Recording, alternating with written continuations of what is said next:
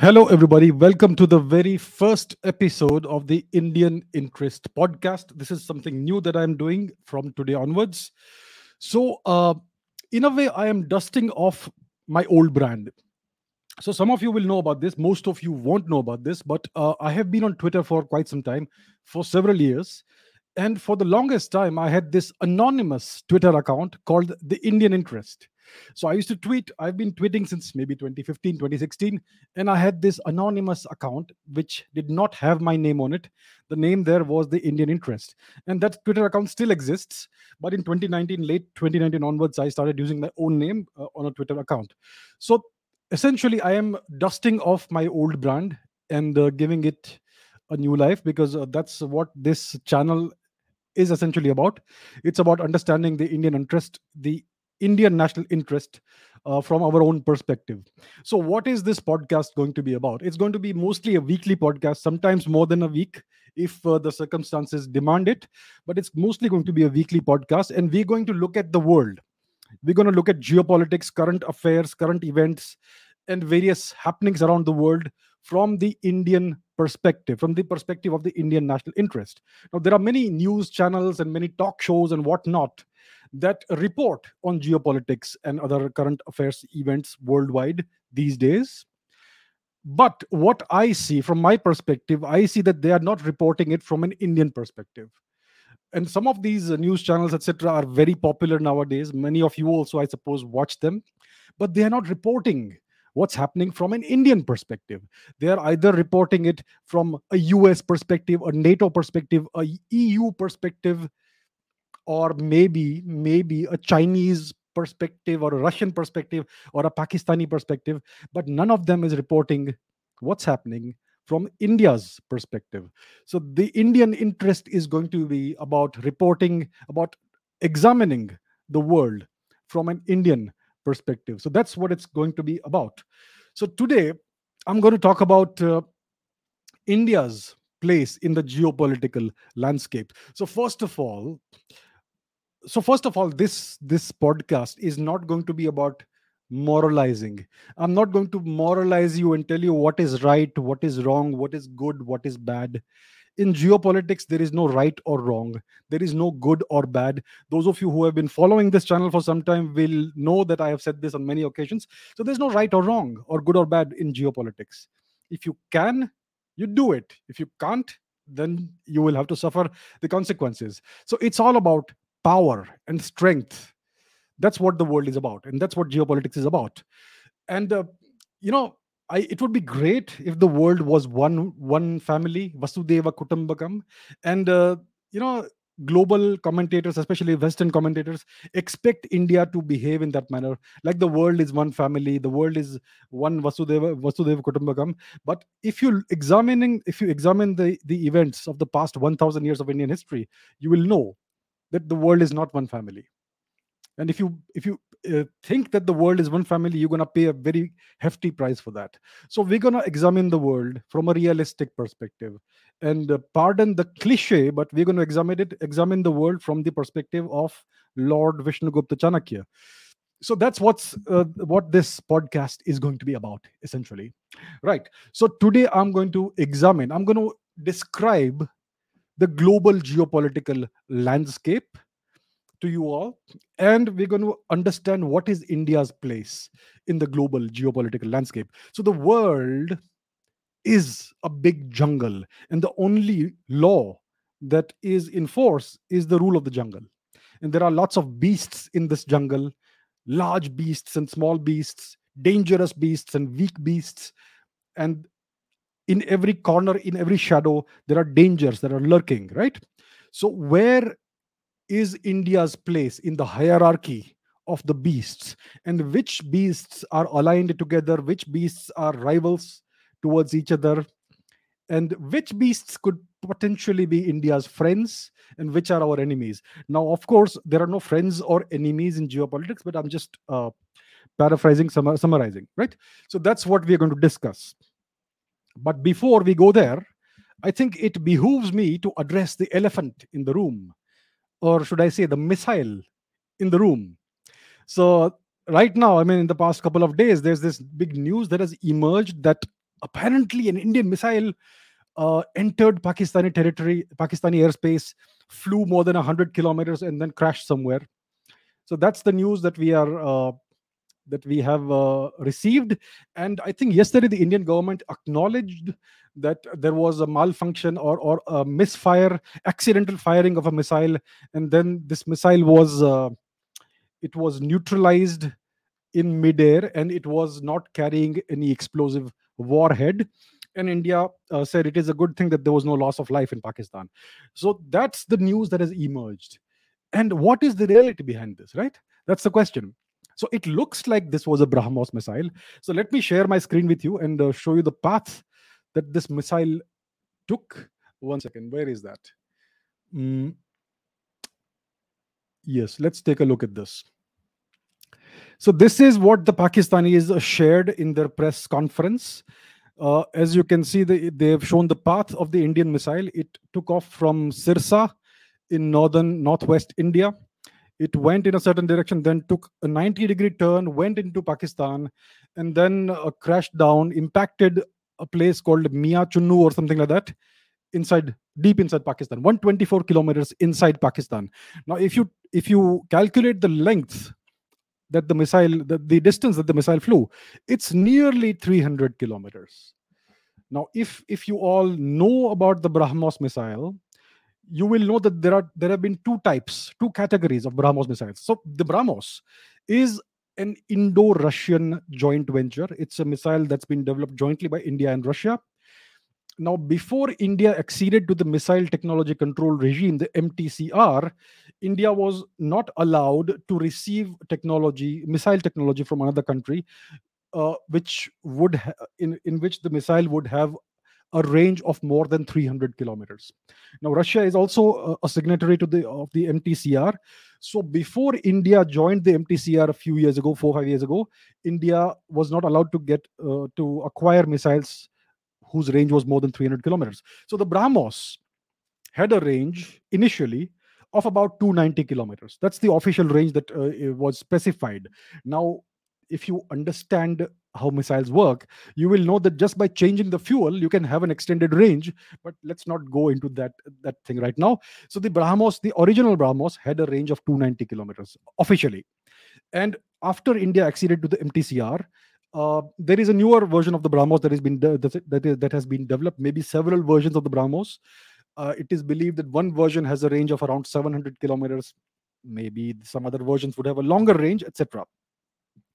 So the path of the missile that the Pakistanis shared, it kind of shows that the missile flew about 290 or 300 kilometers, which would indicate that this could be a Brahmos missile, right? And they also said that the missile was flying at Mach 3.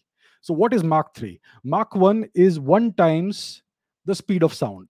Mach 2 is twice the speed of sound.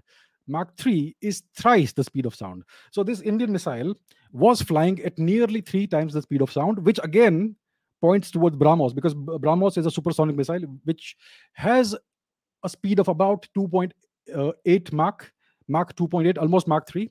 So all the indications seem to point towards this being a BrahMos missile that was fired into Pakistan. And the way it changes its direction suddenly is also characteristic of the BrahMos missile. Now, it is said that it has been claimed that this was an unarmed missile. It did not carry an explosive warhead.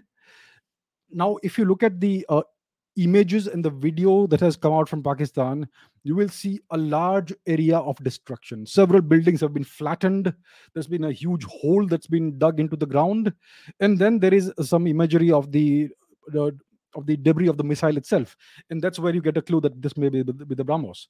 Now, so here's the thing: if the missile did not have a warhead, if there was no explosive charge in the missile, then it would have simply punched a hole into whatever building it went into, or punched a hole into the ground. It would not have caused a big area of devastation. Now, a picture is worth 1,000 words, and a video is worth 1,000 pictures. So let me show you a video of what a BrahMos does to a ship when it does not have a warhead. It just punches through the ship. So let's take a look at this.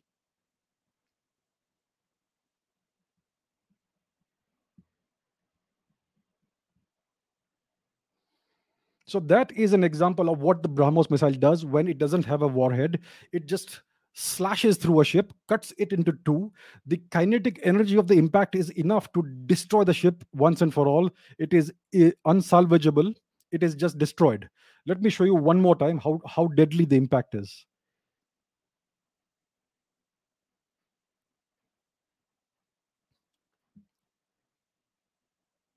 So that's what an unarmed BrahMos does. It cuts a ship into two, or cuts the target into two, just on the basis of the enormous kinetic energy that it carries. There is no explosion. It's a clean cut into two pieces. Now, what you see in Pakistan is not characteristic of that. There is a big area that has been completely flattened. So that does not point to an unarmed BrahMos. It seems to be a BrahMos that did carry some kind of explosive uh, warhead. So, what exactly has happened is the question. Now, the Indian side has not revealed any significant details. It has expressed regret for what happened and said that it's good that there was no loss of life. The Pakistanis are saying that this was an Indian missile that traveled this much distance and it was again unarmed. That's what they are saying. But the evidence seems to point towards something different. So, the first question is, was this really a BrahMos? I mean, India has a multiplicity of missiles in its stable. Many kinds of missiles. We have been developing all kinds of missiles. In the past year, there have been like, I don't know, at least a dozen missile tests of various kinds of missiles. There are cruise missiles. There is a subsonic cruise missile. We have the supersonic BrahMos, and there are other missiles as well. So, is this a missile that we are not aware of? That's also a possibility. Or is it just the BrahMos?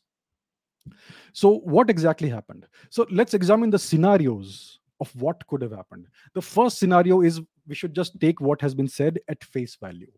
That I think, I'm not sure which journalist reported this. There was supposedly an inspection of the missiles going on, and during the inspection, there was an accidental launch of the missile. So, this seems to be the official version from India, that there was an accidental launch of the missile which was not supposed to happen, and then it was deactivated before it reached whatever target it was supposed to reach and did any damage that was not supposed to be done. So this is the official version.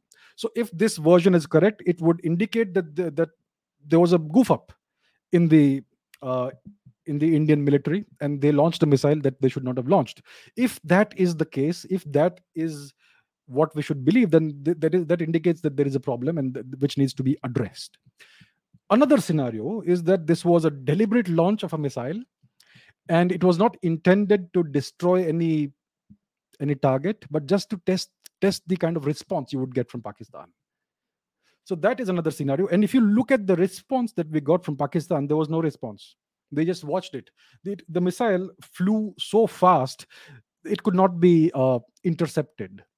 If you have a missile that flies at almost three times the speed of sound, it's almost impossible to stop it or to intercept it. It's flying faster than a bullet. And there are only maybe two or three countries in the world, or maybe five countries, that have the technology to possibly intercept a missile like the BrahMos. The Pakistanis don't have it. India has the technology, the Barak 8 missile, which is a missile interceptor. So the response from the Pakistanis was no response. They just watched the missile fly, and then the missile impacted the ground on its own without Pakistani intervention. So that is a second scenario. And the third scenario we can think of is that once again, this was a deliberate launch of the missile, and it actually took out a target which was supposed to be taken out. So maybe there was something in that place, Mia Channu, that village in Pakistan, that had some value. There was a high value target, and that India wanted to be taken out. So that is a third possibility. So possibility A is that it was a completely accidental firing of the missile, which is not good. Possibility two is that it was a deliberate firing of the missile to test the Pakistani response. Possibility three is that this was a deliberate firing to take out a high value target. These are the three possibilities I can think of. If you guys have any other possibilities in mind, uh, let me know in the comments below. So that's what I can say about what's happened thus far, based on the information that we have, right? So maybe in the coming years, maybe 5-10 years down the line, we may know actually what really happened and what was done.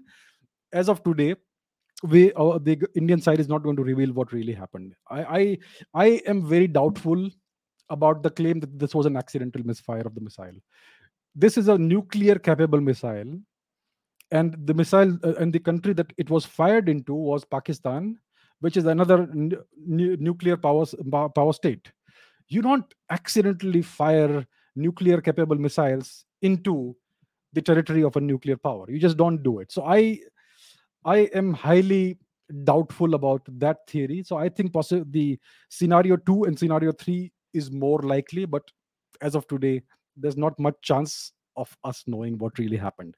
So that's what I can say about the uh, about this saga of the BrahMos missile, what seems to be the BrahMos missile that went into Pakistan. Okay, now let's come back to the main issue at hand. We want to look at the global geopolitical landscape and understand India's position in the global geopolitical landscape. So to understand geopolitics and to understand the global geopolitical landscape, you have to understand what the world looks like. This is a map of the world. You really need to become familiar with the map of the world. Where is India? What are the other countries in the world? What are the locations? How far are they from India? What are the continents? Which are the major powers in each continent? And so on and so forth. So if you really want to understand geopolitics, you need to familiarize yourself thoroughly with the map of the world, because that itself tells you half the story. Because geography is destiny, just like demography is destiny. So this is the map of the world, and we wish to understand India's place in the world, not just geographically, but from the perspective of the global power play. So that's the kind of thing we're going to discuss today. So how do we understand? What are the perspectives that we need to look into? From what angles do we need to approach India's position in the world? So it's all about power. Your position in on the geopolitical arena is all about your power and the power that others have, right? So what is power? Power takes multiple forms. There is soft power and hard power. Indians are enamored, obsessed with soft power this and soft power that. Let me tell you a big secret or small secret. Soft power is irrelevant if you don't have hard power. Soft power is valuable only when you have the hard power to back it up. Soft power is your culture, your diplomacy, your powers of persuasion, how well you are received across the world, what is the opinion of people about you across the world, how influential you are, and all that. That is called soft power. Hard power is economic power and military power. Right. So without hard power, let's say you have the best culture in the world, but you are dirt poor. Is anyone going to respect you, or is anyone going to care? Right? So that's how it works. So let's examine the world from the perspective of hard power. The first measure of hard power is how much money you have. What is the size of your economy? And the best way, or the simplest way of looking at the size and the power of your economy is to look at your GDP, annual GDP. Right, gross domestic product. The gross domestic product is a measure of your economic output of your country in 1 year. So let's take a look at the world from the perspective of gross domestic product. Here you have a comparison. So we are looking at nominal GDP in terms of trillions of dollars. There is also purchasing power parity, which is a whole different thing. Let's not look into that. We'll just keep it simple and look at nominal GDP. So the world's biggest economy from this perspective is the United States. It has a nominal GDP of $20.89 trillion. Number two is China, 14.72. Then you have Japan, Germany, UK, and then you have at number six position India. India's economy has shrunk a little because of the COVID crisis. So India's economy is roughly $2.66 trillion, right? That's what it is. The figures, the numbers may be off here and there a little bit. It doesn't matter. You get the overall big picture perspective by looking at this comparison. So this is a view of the top 15 economies in the world, right? And if you can see, Russia is at number 11. Its economy is about $1.48 trillion. And because of the bucket loads of sanctions that have been dumped upon Russia, its economy is going to shrink. It may no longer remain a great economic power or even a medium economic power in the next 3 to 5 years. That's what the US would like to. That's what the US would like to happen. So this is the ranking, the global ranking, the top 15 nations from the perspective of nominal GDP, the overall economic size and output of each country. So India is number 6. India was supposed to have surpassed the UK a couple of years ago, but it looks like India is back at number 6. So as long as India keeps growing in the next 10, 20 years, India may reach number 3 at least, if that happens. So this is one way of looking at the world and India's rank and position in the world from the position of economy. Now let's look at another way of examining the rankings, global rankings, which is GDP per capita. So what you do in GDP per capita is you take your overall GDP, your overall GDP, and you divide it by the population of your country. So if you take the US GDP, which is $20.89 trillion, and you divide it by the US population, you get a GDP per capita of 63,000 whatever dollars per year. Right. So this is an indicator of your overall level of prosperity of your country, of your overall living standards. This is a very rough approximate measure of the living standards and prosperity of each country. So the US has a GDP per capita of 63,000 dollars. Australia is number 2 at 51. I'm talking about the top 15 economies. Then Germany is 46. And if you look at India, India is at number 15. India's GDP per capita is abysmal. It is 1,000, it's less than $2,000 per capita, which tells you that India is not a developed country. India is still a very poor country, right? Uh, China, if you see, has a GDP per capita of about $10,000, 5 times that of India. So China's level of prosperity is 5 times more than India's. China's living standards are 5 times better than those of India. So even though India is number 6 in the overall rankings, and if you look at GDP per capita, it's the last among the top 15 economies in the world. So this is another way of looking at your living standards of a country, or of comparing the living standards of countries. Now let's take a third approach, which is to look at the population of each country, because population matters. If you look at your overall national power, population matters. If you have a large population, especially if it's a young population, you have a lot of potential there. So if we look at the population, India is number 2, just slightly behind China. Number 3 is the US, then Brazil, Russia, Mexico, Japan, Germany, and so on and so forth. So, from this perspective, India is number 2 right after China. Now, let's look at a different perspective, which is overall land area in terms of millions of square kilometers. Because if you have a large land area, it means you have a large amount of resources that are available to you in that land. The more land you have, the more resources you have: minerals, hydrocarbons, coal, uh, various rare earth metals and whatnot, right? Even rivers and water, and a lot of other things. So the more land you have at your disposal, the more resources you have at your disposal. So from this perspective, you will find that Russia has the largest land area, 17 million square kilometers. Canada is number 2. The United States is number 3. China, Brazil, Australia. Australia, which with its tiny population, has more than twice the land area of India. So India is number 7 in this ranking. And then you have Mexico, France, Spain, and all that. So this is another way of looking at what is the potential amount of resources that you have available to you. Now, let's look at something that is harder, real hard power, which is your military budget.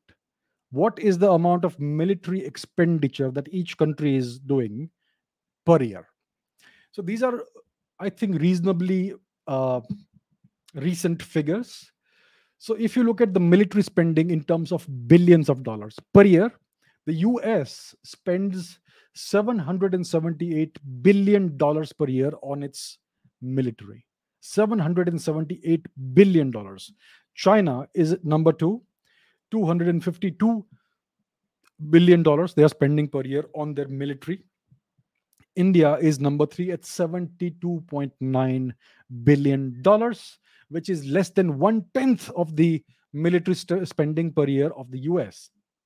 Then you have Russia, then you have UK, and then you have a new entrant, which is Saudi Arabia. So if you will look at this list, it's not 15 countries anymore, it's 19 countries. And I have introduced four new countries in this list, which is Saudi Arabia, Israel, Pakistan, and North Korea.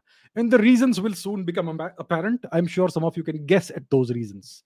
So Saudi Arabia is a proper entrant in this because it is actually at number 6 when it comes to military spending. Its military spending is $57.5 billion. That's a huge amount of money it's spending on its military. And I think it is purchasing most of its arms, ammunition, weaponry, everything from the United States, which is not surprising because, well, because of history. So you have Saudi Arabia, then you have Germany, France, Japan, South Korea, and so on and so forth. So Russia is at number 4. Despite it not being in the top 10 economies, it is at number 4 in terms of military spending. And UK is at number 5, 59.2, almost $60 billion. So India is at number 3, but it's way behind China, right? It's less, it's about one fourth of what India spends, about one fourth of what China spends per year in terms of its military, which is not surprising because India's economy is about one fifth of that of China. So it's spending proportionately slightly more than what China is spending in terms of percentage of GDP on military spending.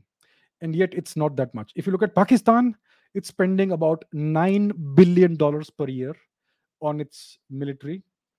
And you have Israel, which is spending more than Pakistan, almost $14 billion per year.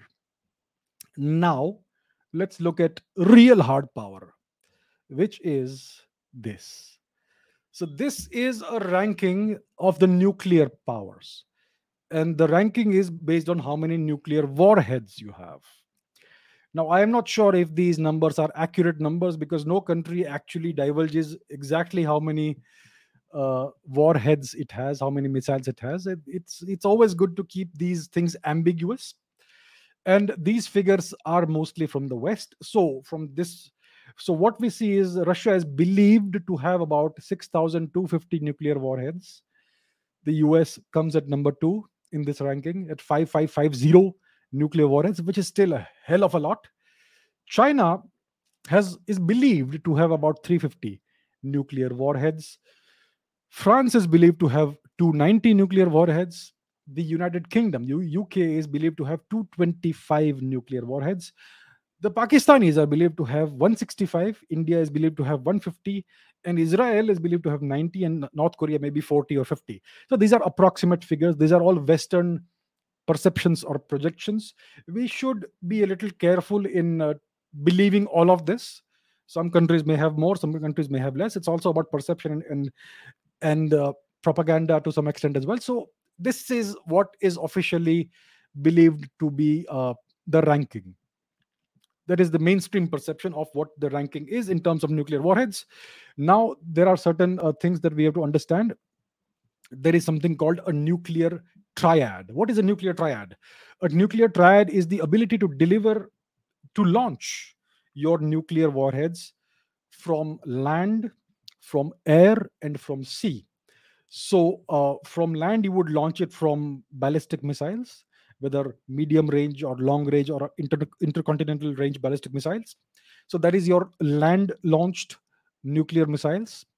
Then, if you launch your nuclear missiles, nuclear warheads from air, it would be done from an aircraft. Maybe in the case of India, you would have a Sukhoi 30 MKI fighter plane going deep into a foreign country's territory and launching an extended range BrahMos supersonic missile, which would be tipped with a nuclear warhead. That's one way of doing it. In the case of Russia, they have these long range strategic bombers, which could launch nuclear cruise missiles deep into an enemy's territory, and so on and so forth. The Americans also have various strategic bombers that could launch, that could drop gravity bombs or cruise missiles, etc. So that is your air launched nuclear warheads. The third component of the strategic triad is your sea launched nuclear missiles. So that is to ensure that you have a credible second strike capability. Imagine this scenario.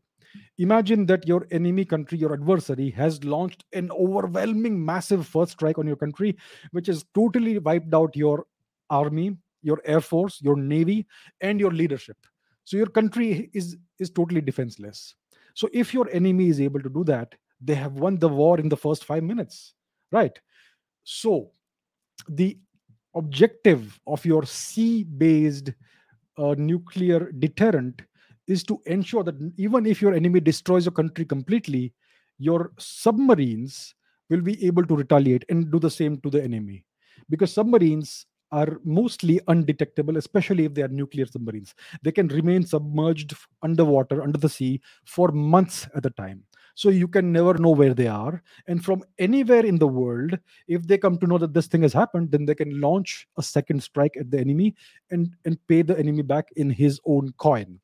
So that is why you need to have nuclear submarines and a sea based nuclear deterrent. So that is the strategic triad: L- uh, land based, air based, and sea based.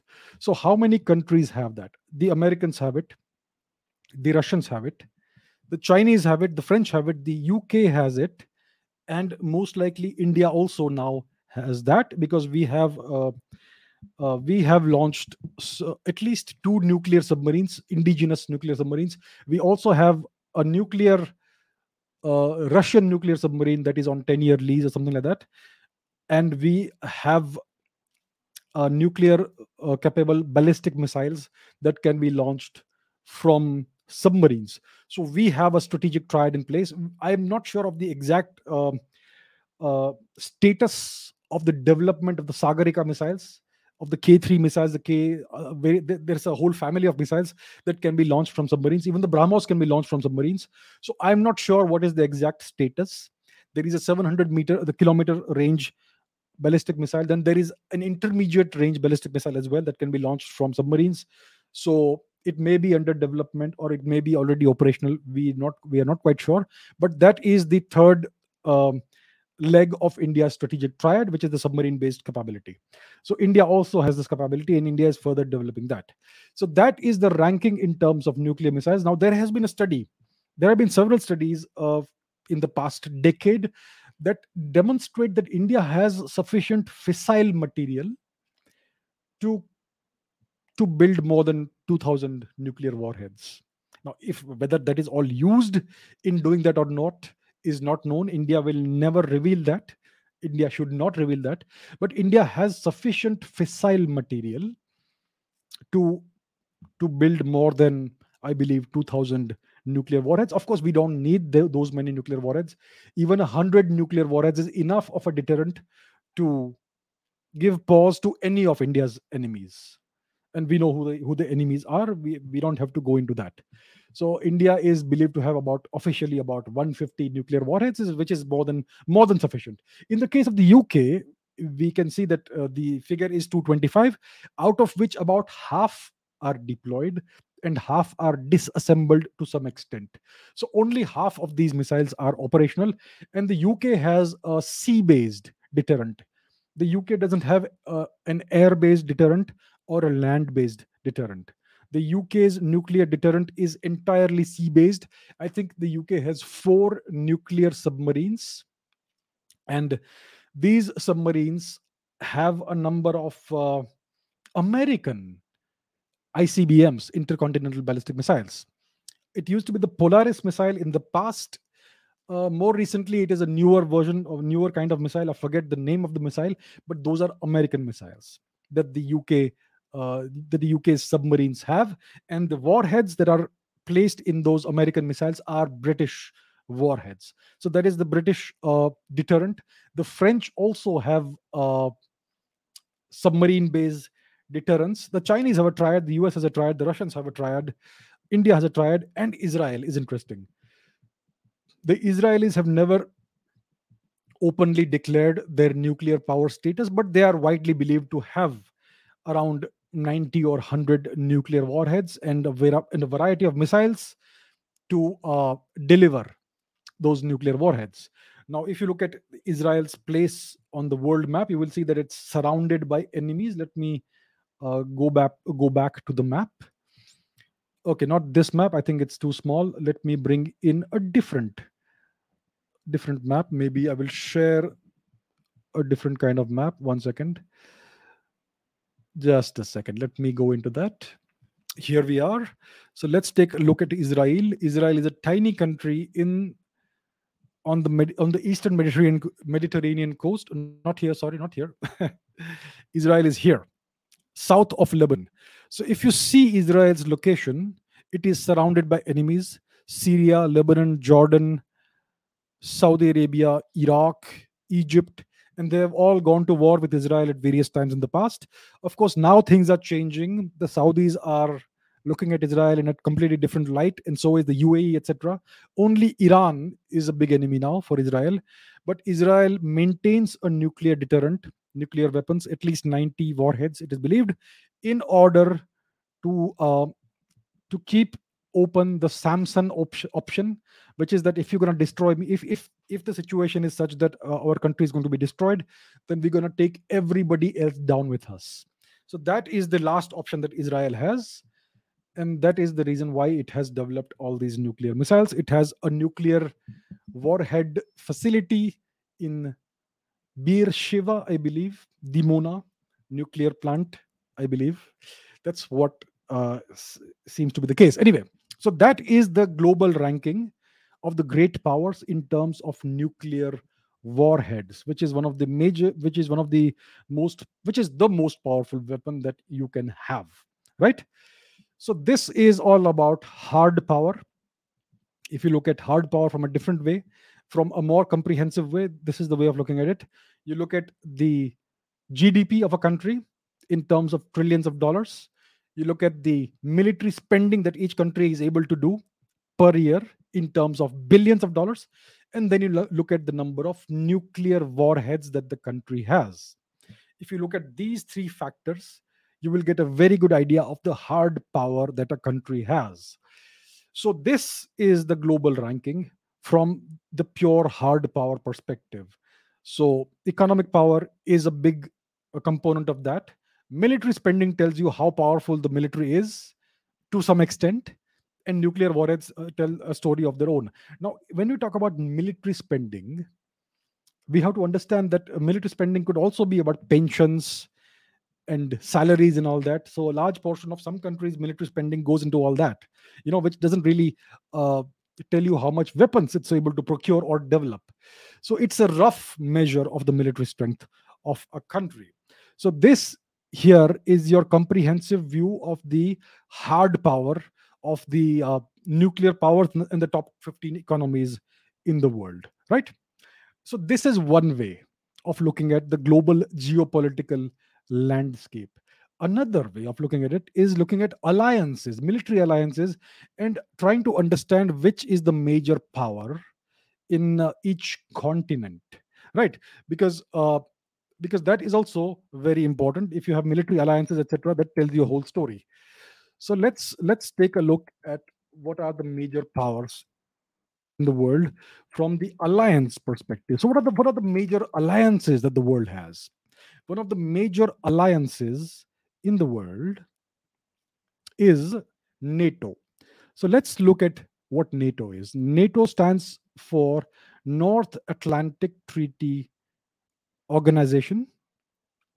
Let's take a look at it. This is NATO. This is the map of NATO in 1990 and in 2015. So what is NATO? NATO originated as an anti-USSR military alliance.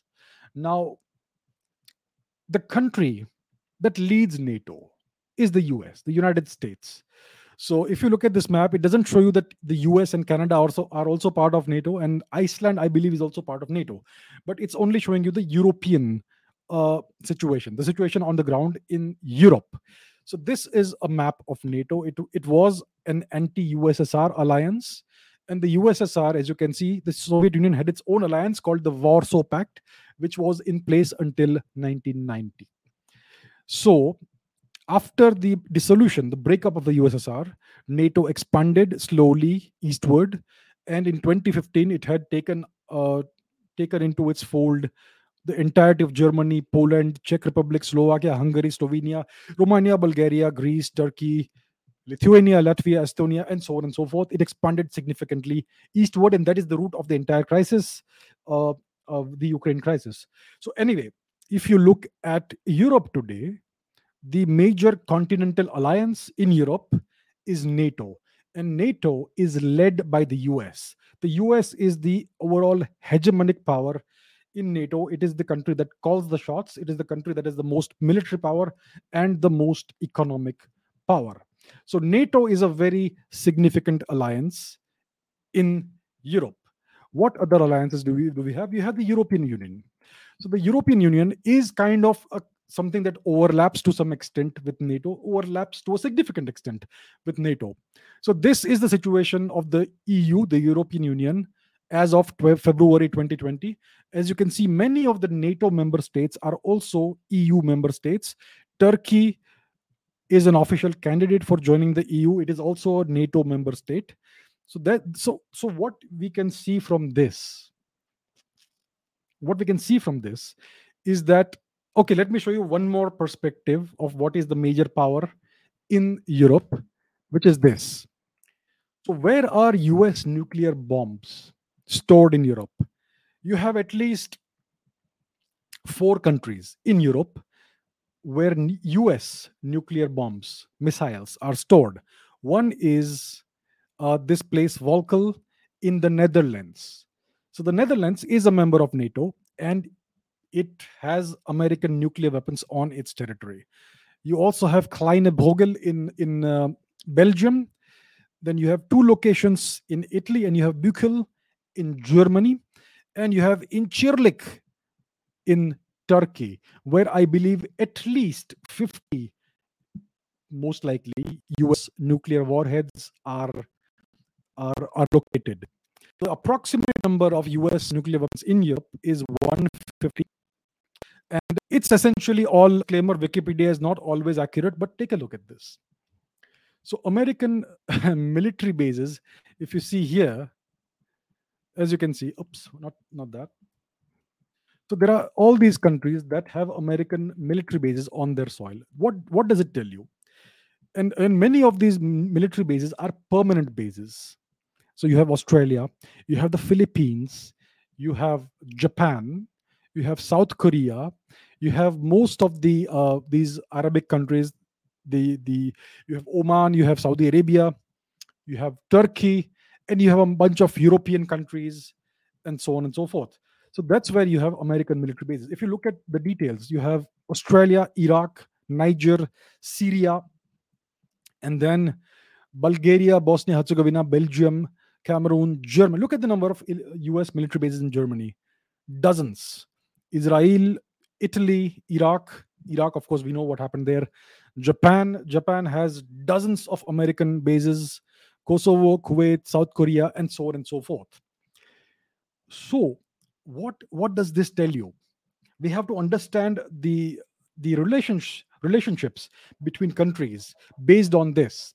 So, a country in which another country has a permanent military base cannot be seen or regarded as a sovereign country. If you see Japan, Japan has dozens, I believe, dozens of US military bases on its soil, and this presence of US bases dates back to to the end of the Second World War. From the 1940s and 50s onwards until now, there is a permanent and extensive American military presence in Japan. What does this tell us? It tells us that Japan is not a sovereign nation. If you have a foreign permanent military presence on your country, you are not a sovereign nation. The Japanese constitution was written by the Americans under the supervision and guidance of the Americans, and so on and so forth. If you look at Germany, there is a permanent US military presence in Germany.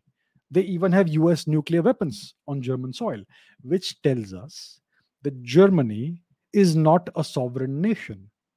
It is under US occupation. These are just facts of life. There is nothing controversial about what I'm saying.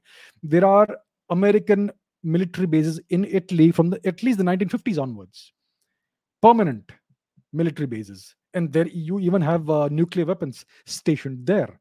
So once again, it tells you that Even Italy cannot really, in the real sense of the word, be regarded as a sovereign nation. It has a permanent American military presence on its soil. And that goes for so many other countries. Now, if you look at the EU, if you look at the EU and look at the major economies in the EU, let me bring that up again. Let me bring that up again. So, the biggest economy in the EU is Germany. Germany is not a sovereign nation, it has a permanent American military presence on its soil.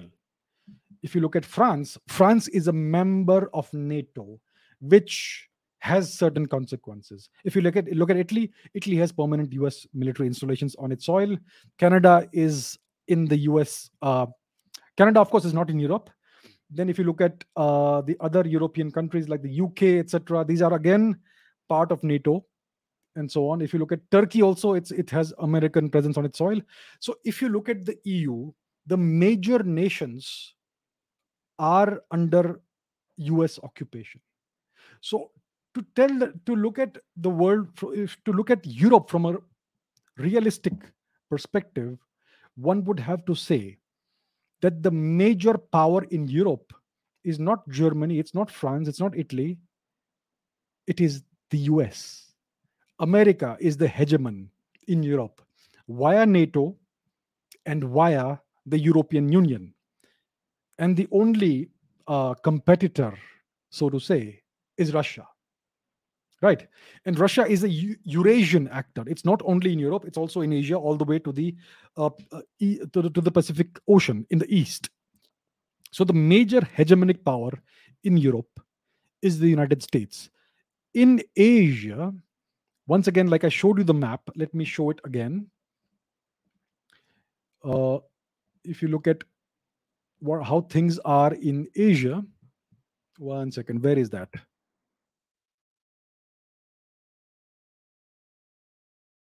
Um,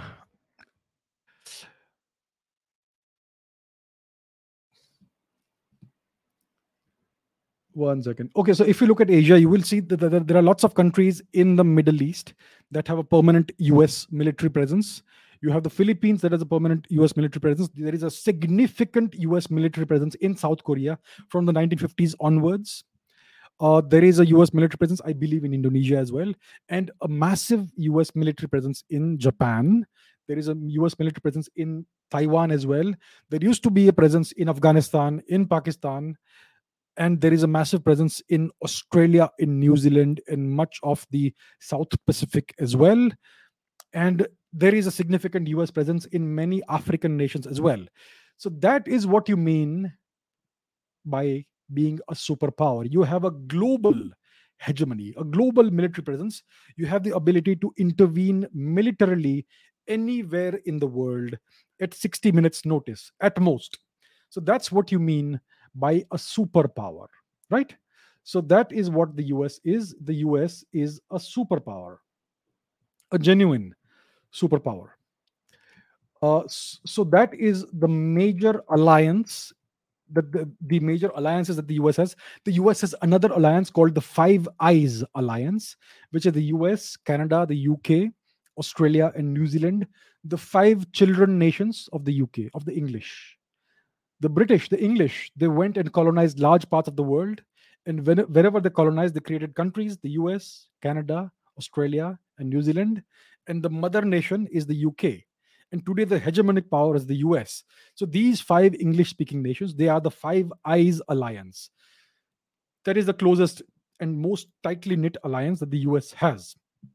And again, the US is the main big dog in the alliance.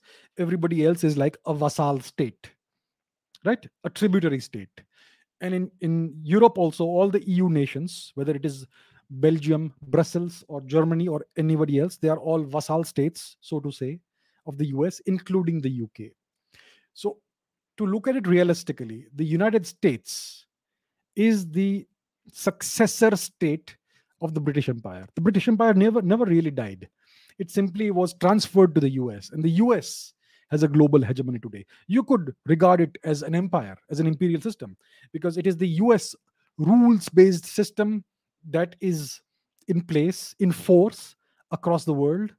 The entire global economic system is run under the system that is the Bretton Woods system, that was in that is an American system. All the global financial institutions, the EU, the WB, World Bank, the IMF, etc., are all American systems. The SWIFT system can be switched off by the Americans anytime they want for a certain country. The global reserve currency is the US dollar. So you can see the US is the overall economic hegemon in the world and the overall military hegemon in the world. That's what you mean by a superpower, right? So the US is the real overall superpower. And if you look at the great powers, so how do you categorize the powers? You have superpowers, great powers, middle powers, and small powers. You could also look at it as global powers, transcontinental powers, regional powers, and small local powers. So there's only one superpower today, the US. China aspires to be a superpower. China wants to replace and displace the US in the next 20, 30 years at most, by 2049, so to say, right? So that's the great Chinese dream, the great dream of the Chinese Communist Party. But as of today, the US is the undisputed superpower, the undisputed global power.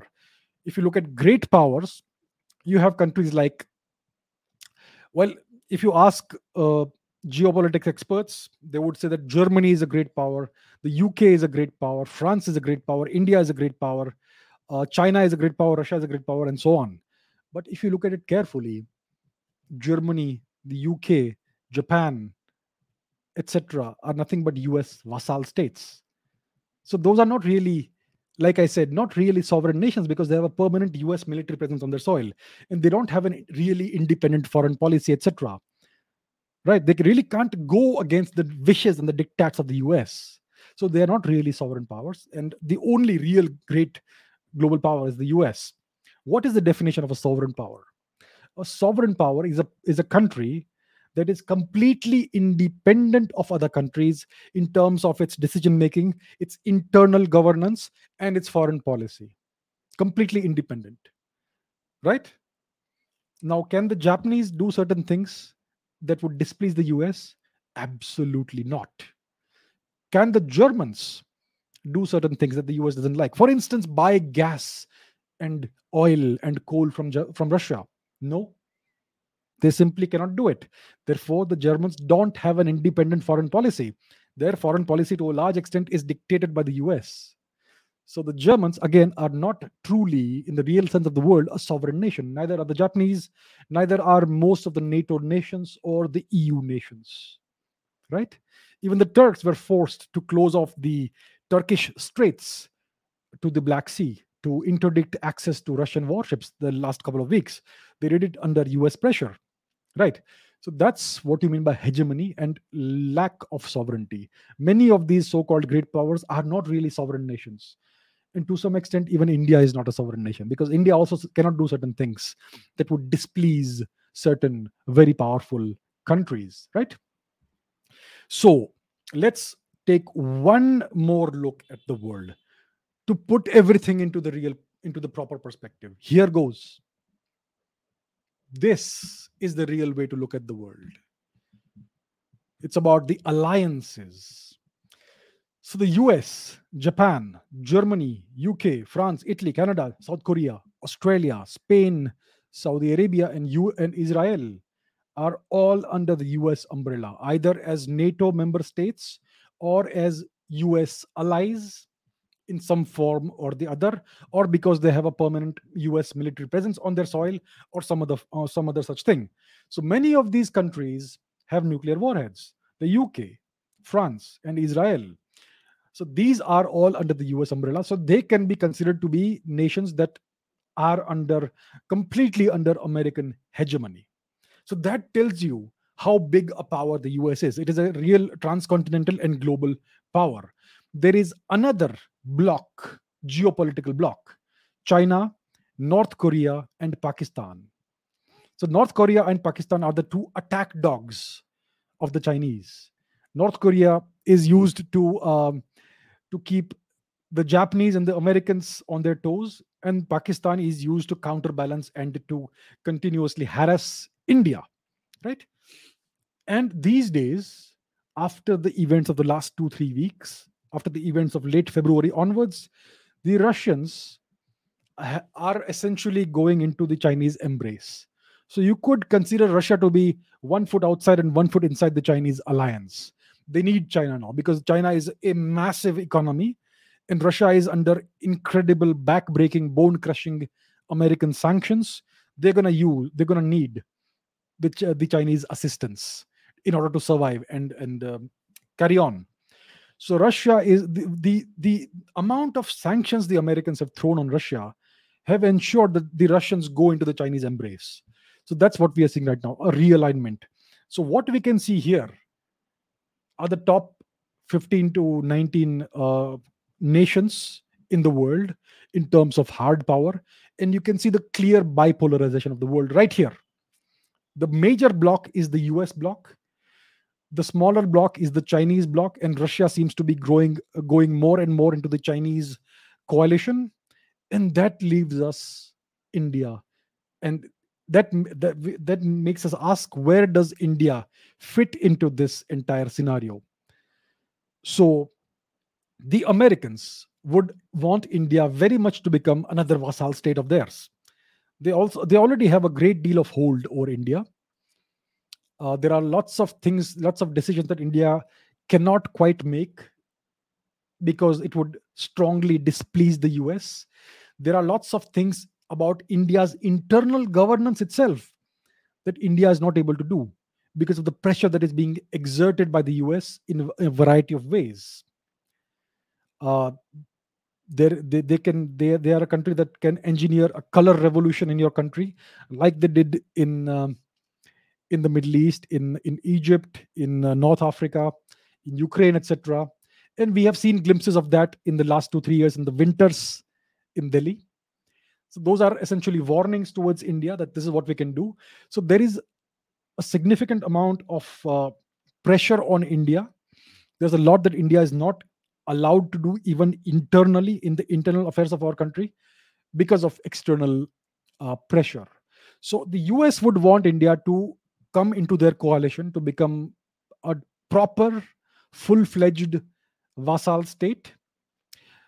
India, of course, doesn't want that. As we can see in the past couple of weeks, 2 3 weeks, India has repeatedly abstained in the UN Security Council votes uh, against Russia, and that has made the Americans really, really furious and angry. And we have seen the reactions all over social media. So India is trying to chart its own course in the global geopolitical jungle. India is not a big fish. As you can see from the size of the economy, $2.66 trillion. It is not very big. It's number six in the world in terms of its economy. And a lot depends on India remaining integrated with the global system. So you can see what's happening to Russia right now. They have been cut off from the global system and their economy is in free fall right now. If the same were to happen to India, India's economy would not grow at all. India's economy would shrink. So India needs to remain in the good books of the US as far as possible for the next 10, 20 years for its economy to grow, to at least the first step, $5 trillion, next step, $10 trillion.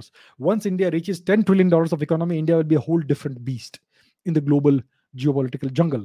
Right now, India is a medium sized beast, but uh, it's not a country that can chart its own course yet. So India right now in this position between a rock and a hard place, as I hope this chart shows you. So that's where India is.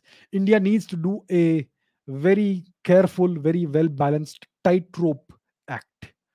India needs to stay in the good books of the Western nations, mostly the US.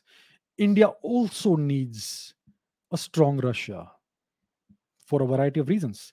If you look at the map of the world, it will tell you why India needs uh,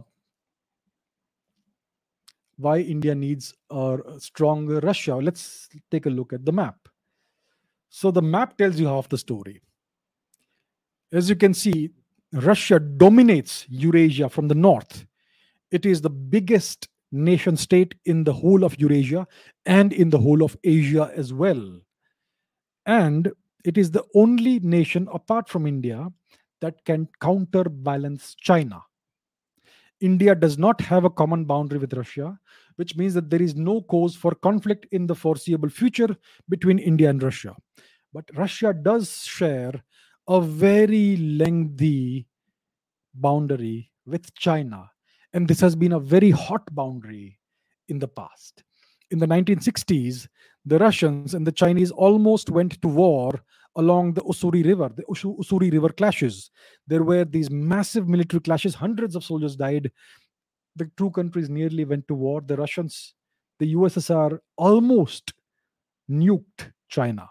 The Americans saved the Chinese. So that boundary dispute was resolved about 20 or so years ago. But the Russians know very well that all boundary disputes with China, if they are not open right now, they are simply dormant. They will be reopened by the Chinese at the right time. So Russia and China are not going to be long term allies. They are long term enemies. That is the curse of geography. And therefore, a strong Russia is always going to be good for China to give us leverage in negotiations and in geopolitics vis a vis not only China, but also the US.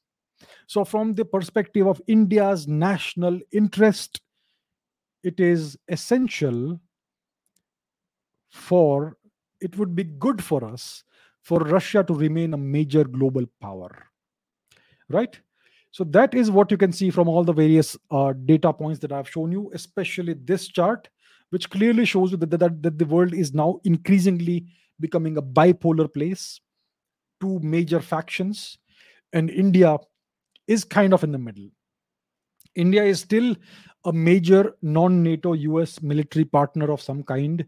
India does buy weaponry from the US, but India needs Russian weaponry as well, especially spare parts and all that. And the Russians in the past have a long record, a long history of being much more reliable partners than anybody else in the world towards India. There's a great deal of warmth as well. Of course, the feelings, emotions, and all those things have no place in geopolitics. Geopolitics is not about all that.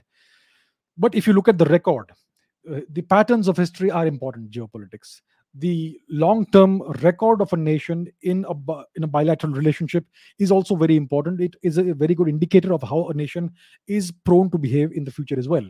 So, from all those angles, Russia is a good partner for India, and from a geopolitical power balancing perspective, also India needs Russia to remain a strong nation, a relatively strong nation economically and militarily, in order to counterbalance China, as well as give India some kind of leverage against more powerful nations such as the Western Bloc. So that is where India stands in the geopolitical landscape. I've given you a very, very brief overview of what the global geopolitical landscape is like. I hope it has made sense to you all. So that's what the global world is like. It is increasingly becoming a bipolar world. Until the last 4 or 5 years, the world was kind of a multipolar place. You had a number of reasonably large powers, and they were all cooperating. The system was going well. And now the tipping point has been reached, and very quickly what we have seen is that all the illusions have been drawn out, and we are seeing the real balance of power in the world and which country stands where. So we are quickly seeing a bipolarization of the world, and the smaller nations, the smaller powers. Once again, let me show you. Uh, so if we look at the map, if we look at the small Asian nations, such as the Philippines, Indonesia, Malaysia, Thailand, Myanmar, Sri Lanka, etc., they're going to have to make a choice. They're going to have to make a choice in the coming years. Which camp do they want to go into? Do they want to go into the Eastern camp, the Chinese led camp, or do they want to go into the US led camp? So that is going to be the choice, because there's soon going to be only a one or a yes or no kind of choice. You're either with us or against us. That's how the world is going to be soon. The 2020s is going to be the decade of significant and rapid change. Typically, you will see change geopolitical change only from a decade upon decade uh, perspective. But in the 2020s, you're going to see change which is very rapid. And we are seeing the whole realignment happening in real time right now. So, very soon, the world is going to be very bipolar, and India is going to have to make a tough choice. Which way does India go into? Several people asked me, should India go into an alliance with Russia and China? Well, that's not such an easy choice. First of all, India and China have a very big issue. The Chinese have for decades they have refused consistently to demarcate the border. India and China have a border that is thousands of kilometers long, and that border is completely undemarcated. And the Chinese have refused to demarcate the border. They keep delaying the process. So it is clearly in their interest to keep the border undemarcated, to keep the border open and ambiguous, so that they can keep needling India from the higher ground of Chinese occupied Tibet, and they can keep India off balance militarily, politically, etc. So they want to keep India off balance because they fear India.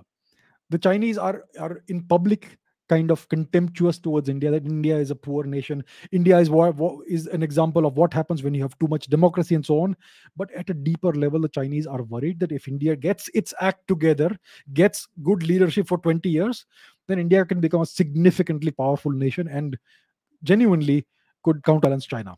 And the Chinese want to be the only hegemonic power in the world eventually. So that's why India is a problem long run for China. So is Russia.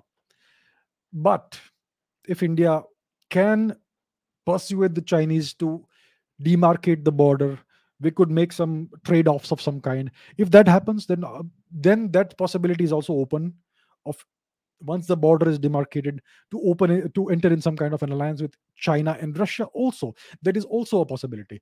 You have to see the world from the perspective of your long term national interest.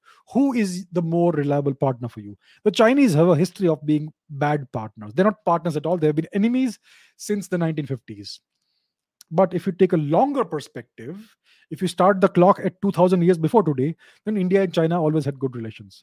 The only problem now is that we have a common border, which we never had before. So if India and China can find some common ground and finalize the border issue, demarcate the border, and make it a thing of the past, then there's a whole different kind of possibility that's open. But that is, as of today, very unlikely. That's kind of a pipe dream today. So, so that's where India is. India is walking the tightrope. We have, on the one hand, a very demanding US, a very angry US that wants India to ditch the Russians, but India needs Russia, right? But India also cannot go into the Russian camp openly, because that would mean that we have to go into the Chinese camp, and China, as of today, is an enemy nation more or less. So that is where India stands today. These are the hard choices India needs to make, and maybe we don't need to make any choice today. What India needs to do in the next 2 3 5 years, at least 5 years, is to quietly keep our head down and work on the economy, grow the economy, do more reforms, transform the economy, build a more powerful military, do these things, do the unglamorous work, do the hard work, get your hands dirty, do it all, and maybe in 5 years time we may be in a stronger position.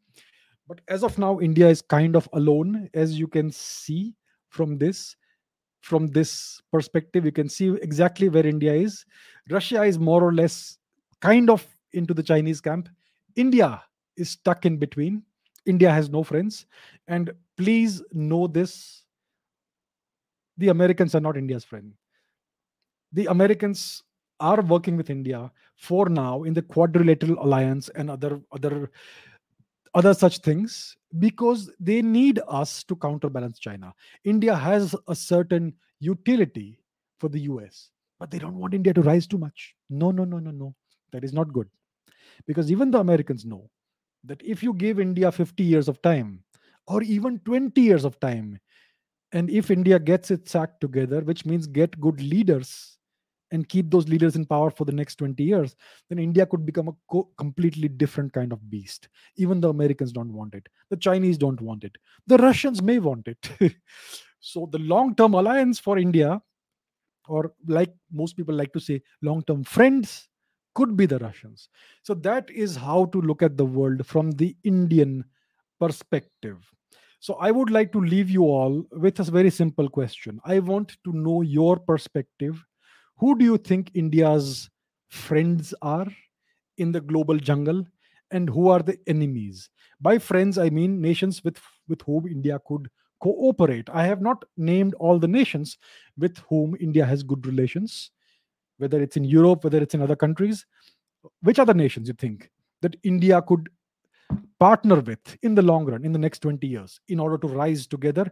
And which are the nations that India needs to be careful about in the next 20 years? Which are the nations that could try to harm India in a variety of ways over the next 10 to 20 years? So that's what I would like you to think about, and let me know in the comments below. So that brings me to the end of the very first episode of the Indian Interest. Thank you very much for watching, and I will see you next week in next week's episode. Thank you so much. Bye.